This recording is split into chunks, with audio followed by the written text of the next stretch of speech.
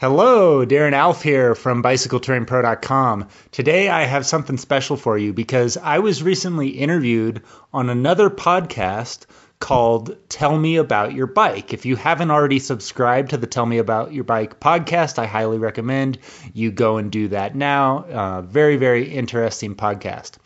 In my interview on the Tell Me About Your Bike podcast, I had the opportunity to share the story of my very first bicycle, the bike that I rode from Oregon to Mexico down the California coastline on my first bike tour. And it was also the same bike that I rode across America from east to west the following year.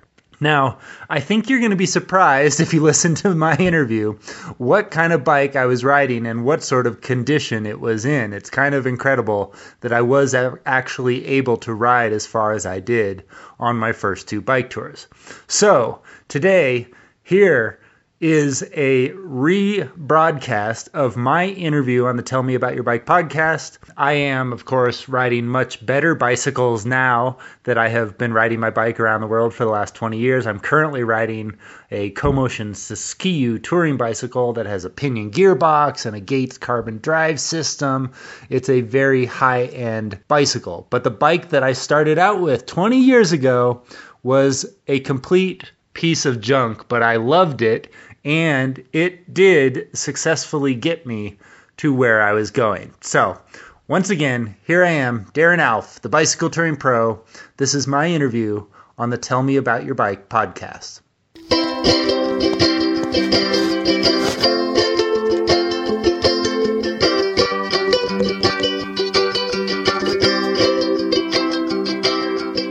Welcome to Tell Me About Your Bike, the podcast about the meaning of life, the universe, and bicycling. I'm your host, Wesley Cheney, and in this episode, I interview Darren Alf of BicycleTouringPro.com. So, Darren, welcome to the show. Thank you so much. Thanks for being with us today. So, I'm talking to you from Norfolk, Virginia, where it's a balmy 65 degrees, and the pollen is starting to fall right now. There's a yellow sheen of dust over the top of my car right now whenever I walk outside with all the pollen in the air. So where are you, Darren? I am in Southern California right now in the city of Camarillo, which is where I grew up and my parents still live. And yeah, it's normally a perfect 70 degrees here every single day of the year, but today it's a little overcast and looks like it could rain. Oh my gosh. Yeah. How long has it been since you've seen any rain? Yesterday. So okay. So it's been raining the last couple days, which is just surprising. I mean, we don't get a lot, so I like it, but everyone here kind of goes crazy. They think it's the end of the world, and it's really just like a sprinkle, you know? Yeah. But I bet that makes everything suddenly turn green, and when you're riding, things look a little different than they usually do. Oh, yeah, the hills turn green. Normally they're kind of brown. Yeah, so I like it. I'm not complaining. That's cool. Oh, wow. Yeah, no, we're in a much wetter climate. We're on the edge of the Chesapeake Bay, and so everything is just perpetually wet. We live in this big, flat tidewater swamp, so it's continuously wet here. For the grass to turn brown is pretty rare. It doesn't happen that much, maybe a couple times in the summer, but normally we see a lot of precipitation, a lot of rain. So it makes for, we've got about 51 good weeks of riding every year around here, because most of the time it never gets cold enough that you have to worry about snow getting on the ground. It's only in the summer when it starts to get brutally hot, where it's like 100 degrees and 100% humidity, and you just don't even want to step outside, let alone get on your bike, that it starts to become a problem. So yeah. Did you grow up riding?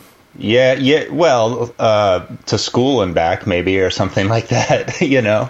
But no, not really. I only started cycling once I graduated from high school. That's really the point when I got into cycling. And what was your first big trip on a bike when you were around high school age? Yeah, well, I was 17 when I graduated from high school, and I had a friend that I played soccer with, and we were just talking. We were playing foosball one day, and we were talking, and he was like, "What are you going to do after you graduate from high school?" I was like, "I don't know. I knew I was going off to college, university, and I was like, I'd like to do something kind of big and exciting and different during the summer before I go off to university and, get serious about looking for a job and all that kind of thing. Yeah. And so in high school, I was really into running. I was on the soccer team, and I was the first person from my high school to run 4 years of varsity track. So people knew me as like a runner. Okay. And this friend that I was playing foosball with said, "You should run across America like Forrest Gump. That would be cool," and he said it as a joke, but I got thinking about it and I was like, yeah, that would be kind of cool. And so I was like, well, I don't know if I have time during summer to run all the way across America. That would take me more than a couple months, Right. And so I thought, well, maybe I could run from Oregon to Mexico down the California coastline. Maybe I could do that. And so I started training for this. And I did like a 3-day test run from Santa Barbara, California, back to my parents' home in Camarillo. It's about 75 miles total over the course of 3 days. So I ran like a marathon pretty much every day for 3 days straight. And at the end of the 3 days, I could not walk. I could not sit down on my butt. I was in so much pain, and I was thinking, there's no way I can do this.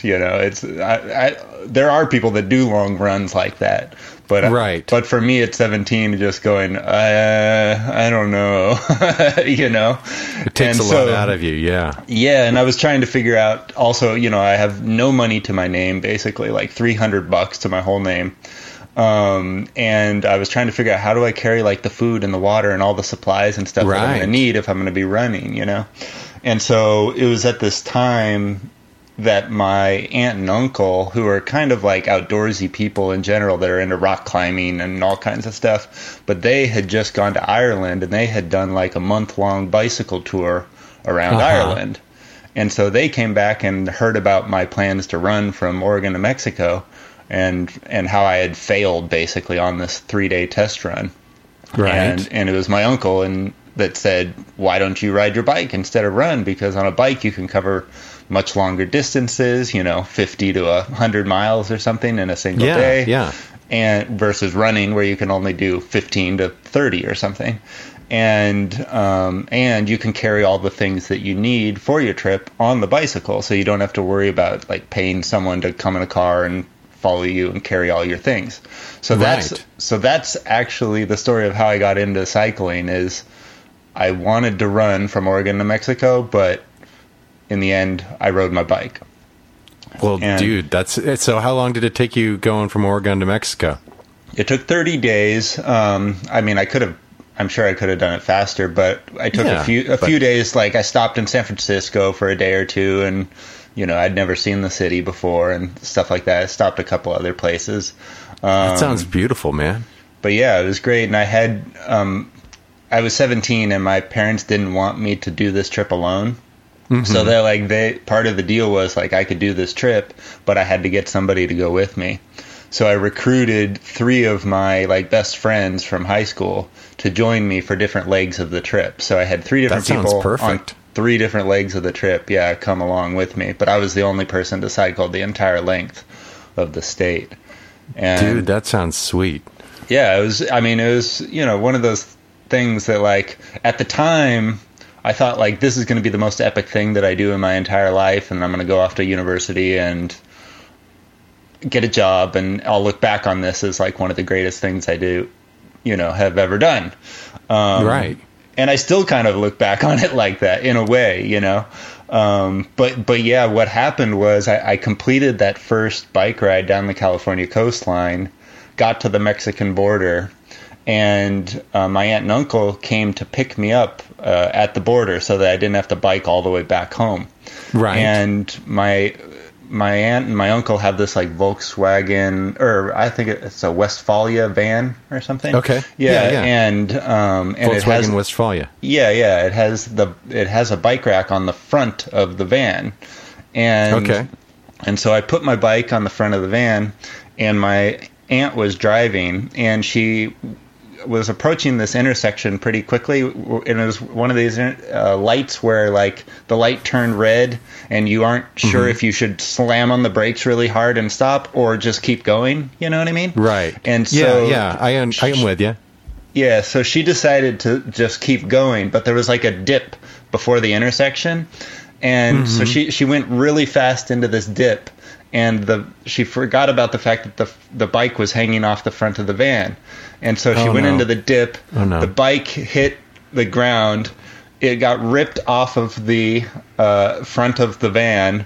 She drove over the bike. It was in a million pieces in the middle of the intersection. Oh.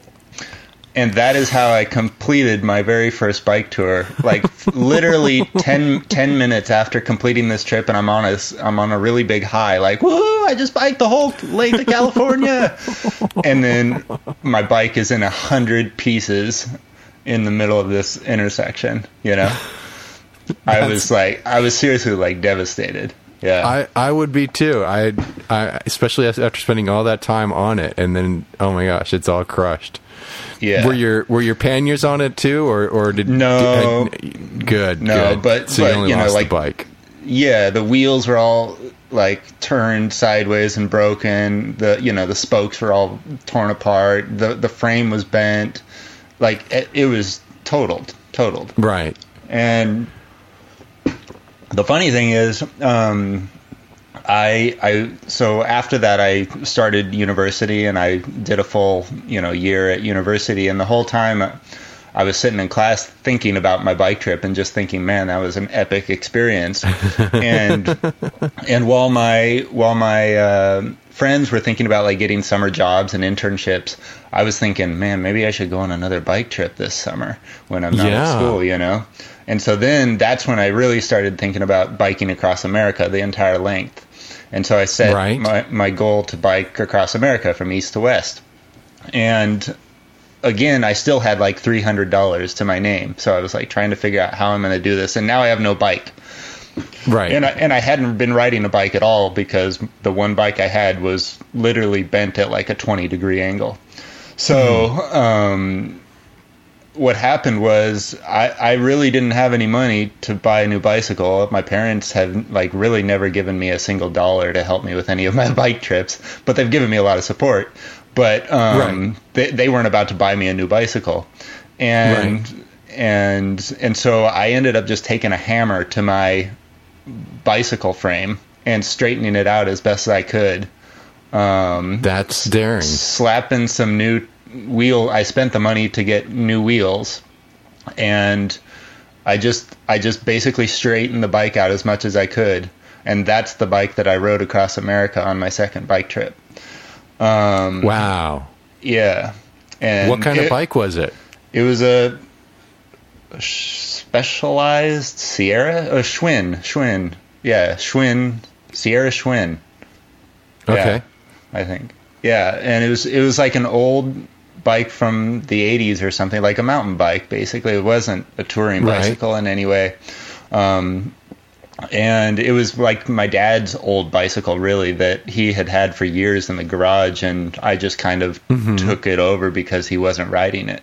So that really was like, I had a couple bikes before that. Like I had a BMX bike growing up, and I had this like giant, like a cheap aluminum giant bike that my parents had given me for Christmas one year when I was like really little, like 12 or something. But that bike was really what I consider to be my first bicycle, even though it was like my dad's and stuff. And it was my first bike just because I had so many experiences on it, riding it down the California coastline and then riding it across America. So I really felt the connection to that bicycle, whereas the bikes I had before that were like gifts from my parents when I was really small. Yeah. Yeah. Well, so what happened to that Specialized or Schwinn Sierra? Well, I kept it for years and years because after that second bike tour of going across America on that, like I realized that this bike can never be ridden again in this way. Like Right. it was just so hard. The bike squeaked, and I was probably putting out twice as much effort as any other cyclist out there, just because of the condition that the bike was in. Right. And so I kept the bike for years and years, and then finally I was going off on some other trip, and my neighbor at the time had like just broken up with his girlfriend, and he was going through some financial troubles and stuff, and he like needed a vehicle to get around town, and I gave him the bicycle. Basically, I said, "Oh, cool. This is like, I said, this is a great bike for getting around town." He worked like 2 miles away from his home, so I was like, this will get you there and back, like no problem, Right. So I gave him the bike, and I showed him everything on how to, maintain it and all that kind of stuff. And literally like a week later, he told me that he left the bike outside and it got stolen. Oh, no. So that's what happened to that bike. I don't know. It's probably in a dump somewhere, but yeah. Well, it sounds like it got a lot of love. Yeah. I mean, in a way, like it's one of those things. It's like I kind of still wish I had it, because there's just those special feelings. But yeah, it's one of those things too. You gotta let it go at some point, because like I said, it was a piece of junk. It had been run over by a van. Right. So yeah, I got some new bikes now. They're much better. So what was, you did this this first big trip, and then rode across, you went California to Mexico, and then the next summer you did the United States. So what was your third summer looking like? The third summer I rode from North Carolina to Maine up the east coast of the United States. The year after that I rode from Chicago down to New Orleans. Kind of following the Mississippi River a little bit. Okay. The year after that, where did I go? I'm starting to blank now. I started in Washington, went up into Canada, British Columbia, Canada, and then came back down the coast through Washington and Oregon. So I basically completed the whole, west coast of the United States at that point, if you combined it with my first trip down the California coastline. Right. A year after that, I rode through Utah, Wyoming, Idaho, up in that part of the country for some long trips there. And then after that, I started traveling internationally. I had been thinking about doing international trips for quite a while, but I don't know, I was in university all that time, all those U.S. trips, I was basically in university or had just graduated from university. And then, a year after I graduated from university, I worked as a sound mixer in Hollywood for a year. Okay. And I hated it. I hated it so much. It was really cool though, because you got to work on in really interesting places. Every day I'd be in a new place and working with new people, sometimes with celebrities and stuff, which was really cool. But it was just long hours, very competitive, very high pressure. You're in very tight quarters with a whole bunch of people, and I'm not a really big people person in general, so being slammed in one tiny little room with 30 people all at a time, and having to negotiate not only the physical space but the political space of all of that was not my ideal world. And I was just thinking, if I do this for the next 30 years, I'm going to go crazy. I don't know if I can do it. But like I said, there were aspects I liked and certain aspects I didn't. So one weekend or whatever, I had a week off from work, and I was, at the time, I in school I studied business and filmmaking. And so I was reading a lot of business books, and one of the things they talk about in a lot of these business books is passive income and investing and stuff like that. And so I had read about buying homes and renting them out as an income source. Yeah. So all through university, I'd worked 2 jobs, and I was trying to save up as much money as I possibly could. And I had a small little nest egg that I had built up, and I thought maybe I could buy a house but not live in it and just rent it out and make some passive income. So I had this week off of work, and I drove up to Utah, because there were homes up there that I could possibly afford. In California, there was absolutely nothing. Right. So I drove to Utah, looked at a few homes that I thought I might be able to buy, and then before I left town, I decided to go up to this town called Park City, Utah. It's like a ski resort town. Yeah. And I pulled into town. I was literally in there for like 5 minutes. I got halfway into town, didn't even make it to Main Street. And I was like, forget the rental property. I am moving to this town. This place is awesome. and so I went into a realtor's office. And at the time I was 22 years old, and I had bleach blonde hair like a member of NSYNC or something like that. Right. And I went in there and I said, yeah, show me the cheapest property you got, basically. You know what I mean? Like, is there anything I can afford? And she showed me like 3 little condos. And then I drove home, and on the way home I was like, oh my gosh, like that town was so cool. And it's really cool because there's 3 ski resorts in town. There's 300 miles of single track bicycle trails in town. Wow. Not counting what's around town. Wow. The mountains are like literally in your back, out your back door. And I was just thinking, I'm living in California and I'm working in Hollywood. There aren't mountains. You have to drive for 2 or 3 hours just to get to the mountains. Same here. Yeah. And then in Park City, I was like, I could literally bike out my front door and be in the mountains in 2 minutes. So, I got home and I told my parents, I'm buying this condo in Utah. I have no job there. I have no plan, but I'm going to buy this condo. I'm going to move there and I'm going to start my life all over again. And so that's what I did. And I bought a little 1-bedroom, 1-bath condo in Utah. Honestly, didn't have enough money. It wasn't making enough money at the time to pay for it. And I went there not knowing how I was going to pay for this thing, but I was determined that like I was going to do this. And now, I don't know how many years later, 14 years later, it's been like one of the best decisions of my whole life, moving to Park City, Utah. I just love it there. The investments turned out well for me. I actually just paid off my condo just like 2 months ago. Congrats, man. Yeah. So, anyways, but the place. So how did that lead you to doing Bicycle Touring Pro? Well, that's what I was going to say. Is I went there with no job or anything, and I didn't really know how I was going to pay for this place. And all throughout university, when I was biking across America, I kept telling my friends like when you're in university, you talk about jobs and what you're going to do after university. And I kept telling my friends, like, I wish I could just get paid to ride my bike and travel the world. That's what I wish I could do. And everyone was like, yeah, good luck with that, buddy.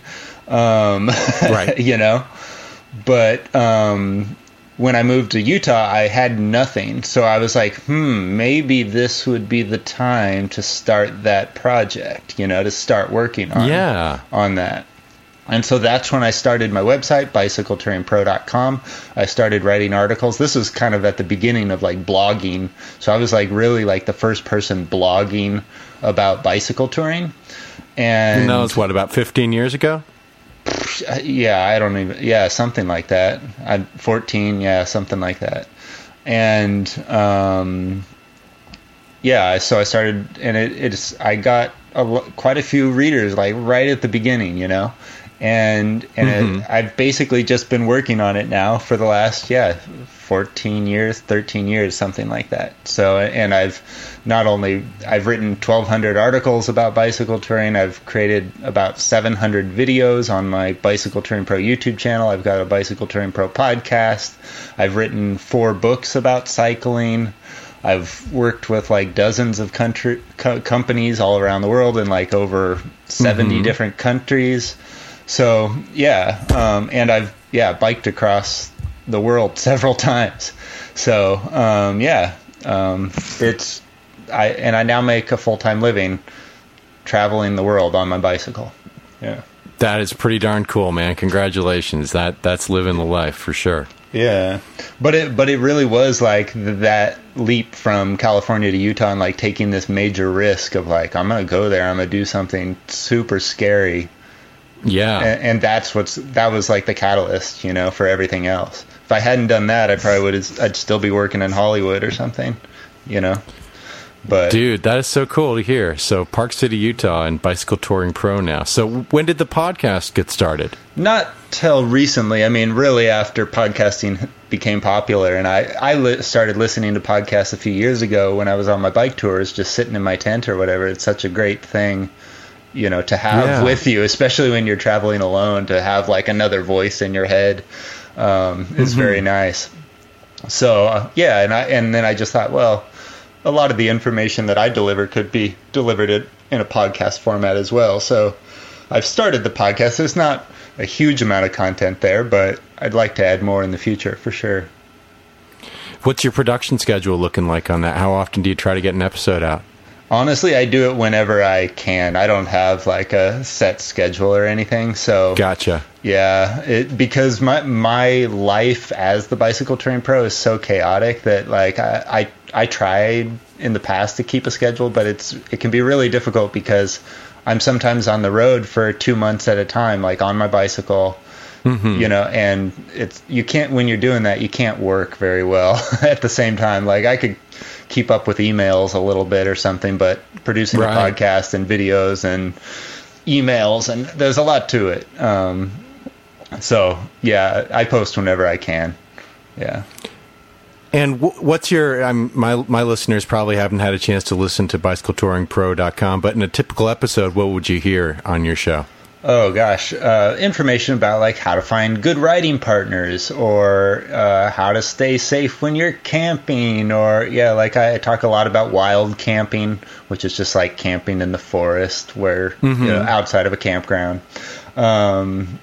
I don't know, things like that. Lessons learned from bike trips. I try to interview other bicycle tourists and things like that I run across out on the road. So, yeah, that's kind of the stuff. But the overall goal, I think, is to help other people plan, prepare for, and execute their own bicycle tours. That's basically my big goal with my whole business, is to help other people with their own bike trips. So that they can have the skills and knowledge to go out on their own and conduct their own bike tours, whether that be like a short bike tour near their home, like even like a short overnight bike tour, or a bike tour that takes you across an entire country or around the world. So, yeah. That sounds sweet, dude. I had a similar bike tour experience when I was in college. I decided that I wanted to ride from London to Rome on my bike, and so I had just enough money that I could afford to do that, and I spent 5 months, 5 months riding from London to Rome and then back to London, and I was riding on a I think it was a Specialized rock hopper, and it was a rigid mountain bike that was not made for touring, but I had set it up for touring, had full panniers on it, and my tent and my sleeping bag, and had a fantastic experience. And it just, was doing a lot of wild camping along the way. There'd be some times when I'd be staying in hostels, sometimes I'd be in campgrounds, but sometimes just camping in the woods wherever I could find a space on the side of the road at night.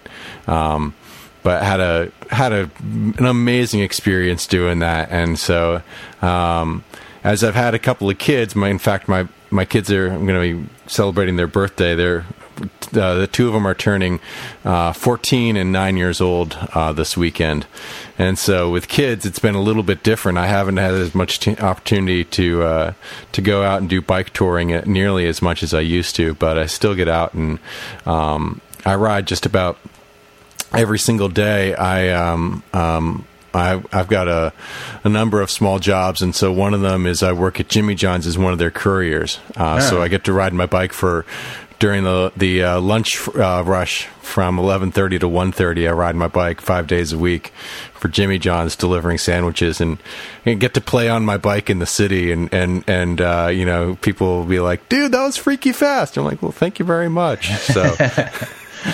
You know, it's my way of getting out on my bike. Even if I'm not doing these big tours, I'm still making my you know, most of my money off of my biking. So it's been a fun process for me. That's cool. So, yeah, man. Why did you choose London to Rome? Like, why did you pick that route? I really wanted to get over to Europe and see some stuff that was over there. And I had decided that, you know, was I 19 when I did it, I think? It was after my freshman year. I took a semester, my sophomore spring semester. I instead of going to school at college, I went on the road for 5 months. And I had to... the tickets were really cheap to get to London, and then Rome just kind of seemed like an obvious destination. So I went down from London. I went to Paris, and then from Paris down to Lyon and Marseille. And or did I get to Marseille the first time? I didn't. I got to Nice. I went to Nice, and then took the coast. Down through Pisa and I think Verona, definitely in Florence, and then down into Rome, and then took the train back to London and worked for a couple of weeks as a bike messenger in London. Which was a really crazy time for me, but had a blast riding around London, delivering packages. On my touring bike, stripped of its panniers. But the hardest part I can remember was coming back to the States. And each time I went to the UK, because I flew there and then started riding in the UK, and then I went to continental Europe, and then I came back again. And each time that the traffic would switch on the side of the road, and I would have to switch from riding on the right side to the left side and then back again, I would have these moments of panic where I would be riding my bike afterwards. And even 4 months after I had gotten back from riding in London, I would still be riding my bike, and I would get this momentary panic that I was on the wrong side of the road. Oh, I can relate to that. Yeah, because I've cycled in so many countries where you ride on the left, and it's freaky. You see a car coming. You see a car coming at you. Like you said, even if you've been there for months, you see a car coming at you, and you're like, "Oh my God, there's a baby driving that car," or "There's a dog driving that car." Or there's nobody driving that car. Yeah. And then you realize you're on the wrong side of the road. I would usually get it where it would be like this, and it would haunt me in my dreams afterwards, where I would be dreaming that I was riding my bike and I'd suddenly realized I was on the wrong side of the road. It was like that same panic fear of dreaming that you were showing up to school naked. It would be the same thing where I'd be like, "Oh my gosh, I'm on the wrong side of the road and I'm naked." So. That was in my nightmares for some time afterwards. No, it was some good times riding. And so, what is how has the gravel scene changed with touring? How has that had an impact on people's interest in doing self-supported touring? Yeah, well, I don't know if like gravel in general has changed it so much, but just the bike packing, that word, bike packing, has changed the bicycle touring scene in so many ways, because bike packing really is just another form of bicycle touring. It's like a subtype, I guess, or something. Where, bicycle touring is just the act of riding your bicycle for days, weeks, months on end, as you travel long distances on your bicycle. And then there's a whole bunch of different like subtypes under that, like credit card touring or something, where you travel with just the clothes on your back and a credit card to buy things along the way, and instead of like camping, you stay in hotels. And so like that's a subtype of the overall bicycle touring experience, and bike packing might be one of those subtypes where it's like a type of bicycle touring underneath. But bikepacking is generally like an off-road cycling experience, and you generally carry your things in a set of like bikepacking bags, like a seat pack, frame pack, handlebar bag, etc., instead of like panniers or a trailer.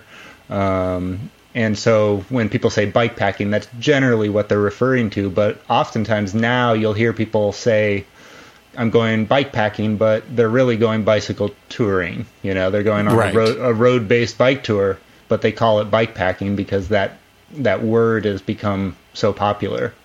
So, yeah, I don't know. I think the main shift that I have seen recently is just people are sick of driving in traffic and next to cars. And I think that's a big part of why the gravel scene, the bikepacking scene has become so popular in recent years, is because people want to get away from all the cars. And they want to be on roads where they don't have to deal with all that. And I understand. I mean, I've cycled around the world and I'm getting sick of it too, you know. There are certain places in the world I just don't want to go to anymore because I don't want to deal with the traffic. Right. You know? So, but yeah, I still think though that a lot of the people who do like road-based bicycle tours are generally older, you know, and people that are doing bikepacking are a lot younger. And I think, I think that's partially just because bikepacking, especially if you're going on single track trails and that kind of thing, is so much more technical, and the opportunity to hurt yourself is so much higher, you know. And if you're older, you don't want to break a bone, you know, tripping over a tree root or something like that. So they're sticking to smooth paved roads or gravel forest roads or something like that. But as far as the technical stuff, I don't see a lot of my older readers doing that kind of thing. No, probably not. Well, thank you so much for your time today, Darren, talking with us. Do you want to plug your website and your podcast? Tell folks where they can hear it. Sure, yeah. My website is bicycletouringpro.com. That's kind of the headquarters for everything that I do. Like I said, I've got thousands of articles there, free articles about how to conduct bike tours anywhere in the world.